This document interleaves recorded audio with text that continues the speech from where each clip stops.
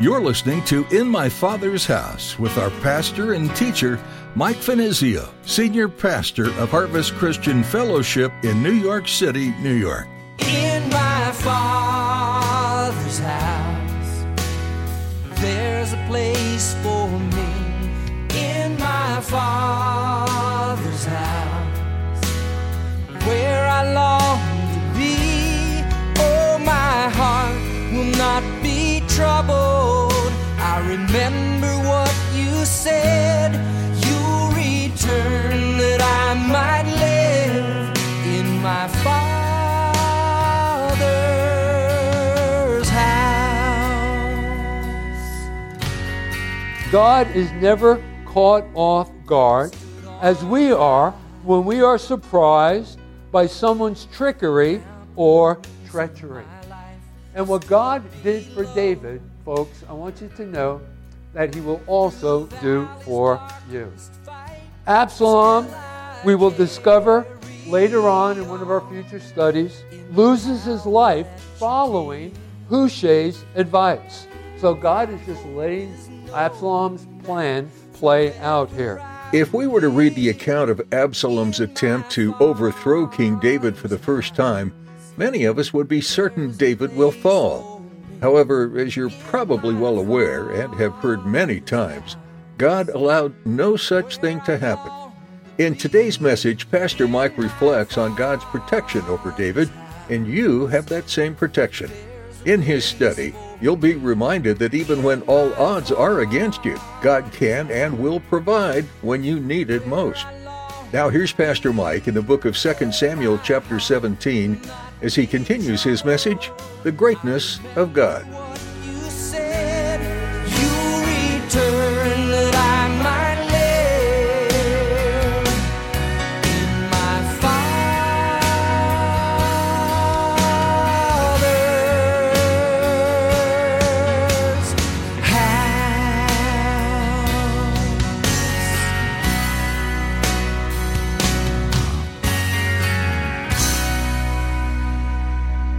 Now concerning these mighty men that followed David, who were loyal and faithful and continue to be loyal and faithful to David, who followed David out of the city of Jerusalem. Remember, these were truly mighty men, the mighty men of David. Now this is not the first time that we were introduced to this group of men.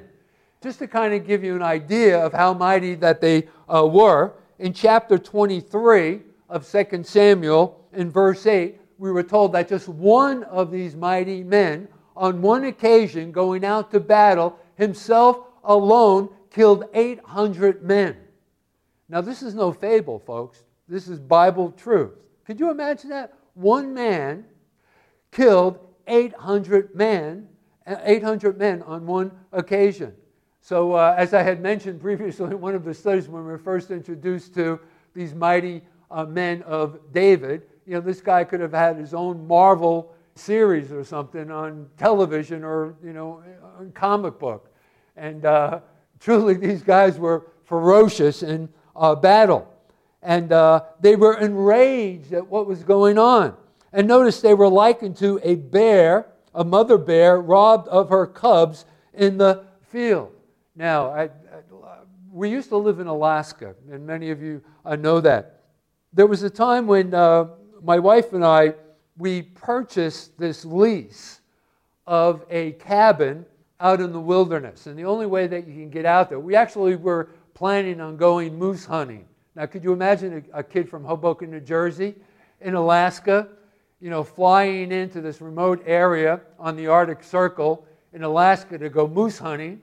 I had never shot a gun before in my life.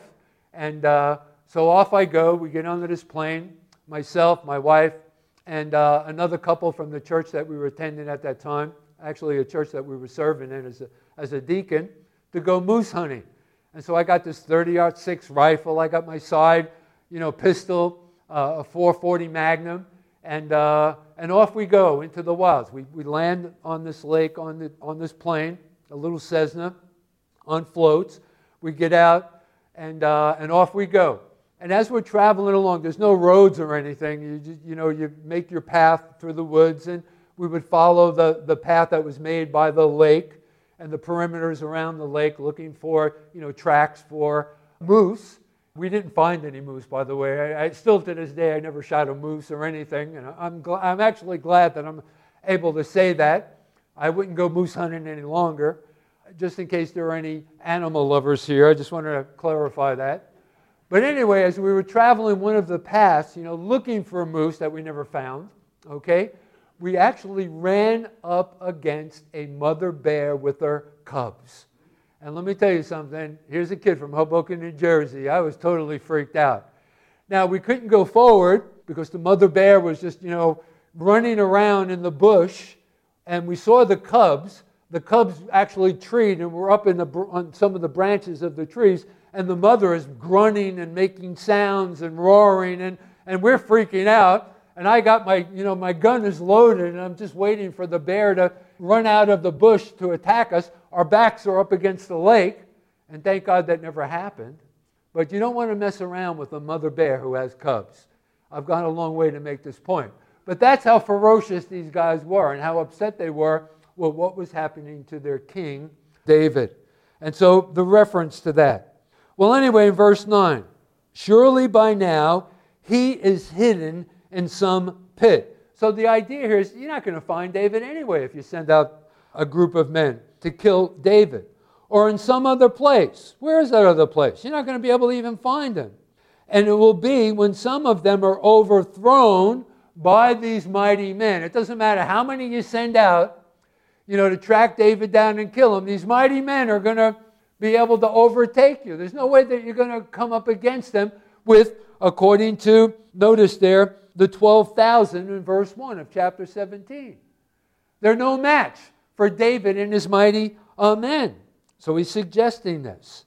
And it will be that when some of them are overthrown at the first, that whoever hears it will say, there is a slaughter among the people who follow Absalom. And even he who is valiant, whose heart is like the heart of a lion, will melt completely, for all Israel knows that your father is a mighty man, and those who are with him are valiant men. In other words, you're not going to be able to overtake him. And when news gets back being devastated by these mighty men, it's going to come back and people are going to abandon your plan. And so, therefore, I advise that all Israel be fully gathered to you. So you need to go out with more than 12,000 from Dan to Beersheba, like the sand that is by the sea for multitude, and that you go to battle in person. In other words, you lead the troops yourself, Absalom. So we will come upon him, David, in some place where he may be found, and we, notice Hushai includes himself in this plan, just to make it more credible. This wasn't his intent at all. Remember, he's looking to sway Absalom from going out against David, because at this time, if he actually went out against David, he would find him and kill him. And we will fall on him as the dew falls on the ground, and of him and all the men who are with him there shall not be left so much as one. Moreover, if he has withdrawn into a city, then all Israel shall bring ropes to that city, and we will pull it into the river until there is not one small stone found there. So, this is Hushai's rebuttal. What was involved? This was his suggestion. If you go out against David now, most likely you're not going to find him. And if you did, you could count on a significant loss of life.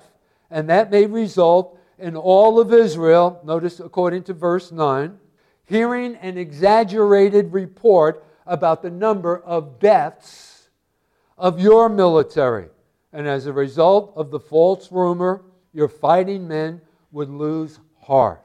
So instead, gather all the fighting men of Israel with Absalom, you riding at the head, find David, descend upon him in such numbers that he can't escape. But really what Hushai is seeking to do is counsel to delay. Do you see that? Why? Because he's wanting David to have some time to be able to escape, to recover, to fortify himself. the intention is to give David time to recover from his fatigue, as well as gain the security of some well-fortified city. And so the pause will also give the people in league with Absalom some time to reflect upon what they have done. His hope was that this revolt will be seen in its true perspective, that they will begin to have second thoughts, and Absalom will lose his momentum. Well, Hushai's counsel pleases the deluded prince. And notice in verse 14, let's go back to our text now. There we read, so Absalom and all the men of Israel said, the advice of Hushai, the Archite, is better than the advice of Ahithophel. Do you see that there? So now Absalom's faith has been sealed. And Hushai has won over the war cabinet. But this is just God intervening on behalf of David. Because notice, let's go back to our text. Notice the latter part of verse 14. You see, God is involved in this whole thing that's going on here. David hasn't been forsaken by God. Listen, David wasn't perfect, right? He had his ups and downs. He wavered back and forth. He had his own failures and faults. He had sinned. Remember, particularly in his committing adultery with Bathsheba. But nevertheless, God had never forsaken David. There was a time when David even turned his back on God and had forsaken God. But nevertheless, God had never forsaken David. And God was still working on David's behalf. Because notice what we read there. For the Lord had purposed to defeat the good advice of Ahithophel, to the intent that the Lord might bring disaster to Absalom. You see, God is never caught off guard as we are when we are surprised by someone's trickery or treachery. Let me say that again. And this is very important to realize. God is never caught off guard as we are when we are surprised by someone's trickery or treachery. And what God did for David, folks, I want you to know that He will also do for you. Absalom, we will discover later on in one of our future studies, loses his life following Hushai's advice. So God is just letting Absalom's plan play out here. He had been persuaded by a speech that pulled the wool over his eyes. Notice it was full of vague references. Like, for example, some other place. Verse 9. What was that other place? Some place where he is to be found. What other place was David going to be found? Notice in verse 12. An unnamed city. That David had fled to some unnamed city. What unnamed city? Also, there was a contradiction describing David and his men. And one thing, he says, the valiant men. There's no way that you're going to be able to overtake David because of his valiant men. And now all of a sudden he's saying, with more men, you're going to be able to accomplish that. So all of these vague suggestions here, vague references in Hushai's speech. And now Hushai must get the word to David of what's going on. You see, orders have already been given about where and when the combined forces of Israel and Judah are to meet and what the plan of attack will be. And so Hushai leaves the palace under the pretense he is going to the tabernacle to worship, and there he confers with the priests, who, by the way, are also loyal to David. When we were first introduced to these two priests, remember, they wanted to follow David while he was fleeing the city of Jerusalem. But he thought it best that they stay behind. Remember, they had actually met in the gate of the city of Jerusalem with the Ark of the Covenant. They wanted to bring along the Ark of the Covenant with David as he was fleeing the city of Jerusalem. Okay, so now Hushai meets with these priests there at the tabernacle. Let's pick up now in verses 15 and 16. Then Hushai said to Zadok and Abiathar the priests, thus and so Ahithophel advised Absalom and the elders of Israel, and thus and so I have advised. So he tells him about the plan. Now therefore, send quickly and tell David, saying, do not spend this night in the plains of the wilderness. In other words, he needs to find cover. But speedily cross over, that is the Jordan River, lest the king and all the people who are with him be swallowed up. Okay, so Zadok and Abiathar cannot leave the tabernacle precincts, to send word to David without arising suspicion. So what do they do? Well, according to verse 17, they send a loyal and trustworthy maid to fetch water from the spring and Rugel outside the city where the sons of these priests are in hiding. Let's read verse 17. Now Jonathan and Ahimaaz stayed at En-Rugel, for they dared not be seen coming into the city. So a female servant would come and tell them, and they would go and tell King David. Okay, so as soon as they receive information, they try to slip away, but are seen by a young man who report to Absalom. That is, these two sons of the priests. And notice what it says in verse 18. Nevertheless, a lad saw them as they were making their way towards David to alert him of what was going on. And he, this young lad, told Absalom.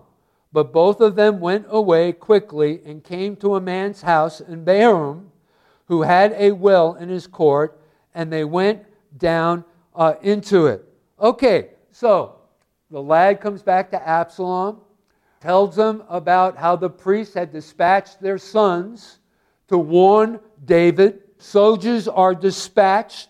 They're closing in on these two young men, and they take refuge in a home of one who is still loyal to David. Let's read on, verses 19 through 20. Then the woman took and spread a covering over the well's mouth. In other words, the two young sons of the priest actually enter into the well in hiding from these men who had been dispatched by Absalom, and they spread ground grain on it, and the thing was not known. It was covered. And when Absalom's servant came to the woman at the house, they said, where are Ahimaaz and Jonathan? And so the woman, who was loyal to David, said to them, they have gone over the water brook, and when they had searched and could not find them, they returned to Jerusalem. And as soon as it is safe, the woman opens the well, and the boys climb out, and then they continue along the way to meet with David, to let him know about Absalom's plan. Verses 21 and 22. Now it came to pass, after that they had departed, those men who were seeking them, that they came out of the well and went and told King David and said to David, arise and cross over the water, the Jordan River, quickly, for then has Ahithophel advised against you. And so David and all the people who were with him, this large company, arose, crossed over the Jordan, and by morning light not one of them was left who had not gone over the Jordan. Okay, and so when the news was brought back to David, David and his men aroused their wives and children. Then in an orderly manner, they crossed the ford of the Jordan River, and by dawn, all have placed the river between themselves and Absalom. And finally, we have recorded for us the tragic end of Ahithophel. Notice, Ahithophel, we are taken back to the palace in the text. It is still the day of Absalom's triumphant entry into the city. With the success of Hushai's plan, Ahithophel knows that all is lost because he didn't act quickly enough, and Absalom faces certain defeat. So Ahithophel knows that. He realizes the young king has thrown away the advantage of his coup attempt, and it will now be only a matter of time before David regains the throne. So what does Ahithophel do? Well, verse 23, we read, "Now when Ahithophel saw that his advice was not followed, he saddled a donkey and arose and went home to his house, to his city. Then he put his household in order and hanged himself. And he died, and he was buried in his father's tomb." Because he knew when David regained the throne that David would put him to death. So I guess he thought it best to take his own life. So a tragic end for such a gifted man. Okay, so what do we learn here through all of this? Listen, this is not a history lesson. And I know I've gone a long way to make these final points before we close out this message. But listen, anyway, remember what this message is all about. The title of this message. What was that? The greatness of God. You see, though unseen, he was definitely active in all that transpired.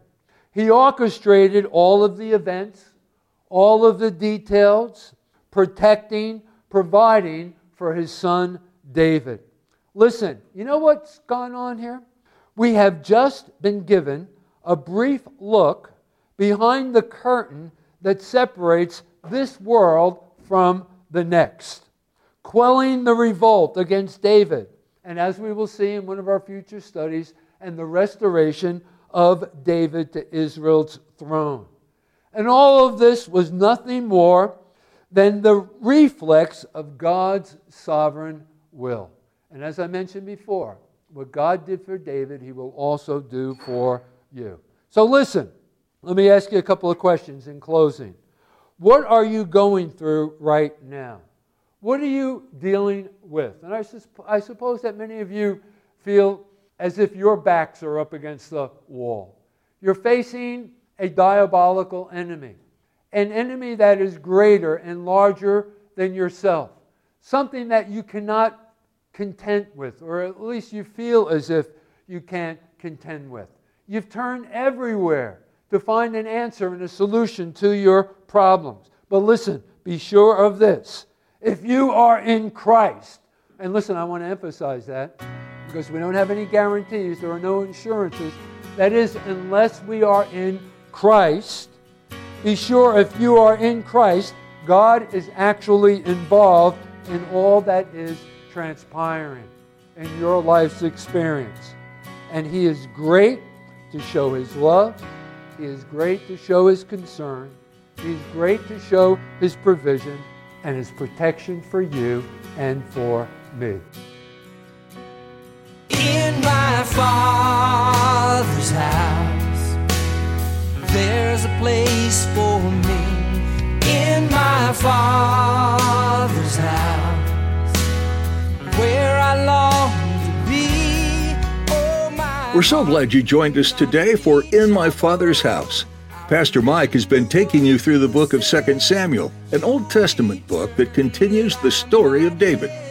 David was a great king, loved by many, and forever etched in history as a man after God's heart. Yet he wasn't perfect. God used David in powerful ways, even after he had failed. And God can use you, too. Are you still seeking the Lord? Are you repentant when you fall? God sees your heart, and He's merciful, and He has great plans for you.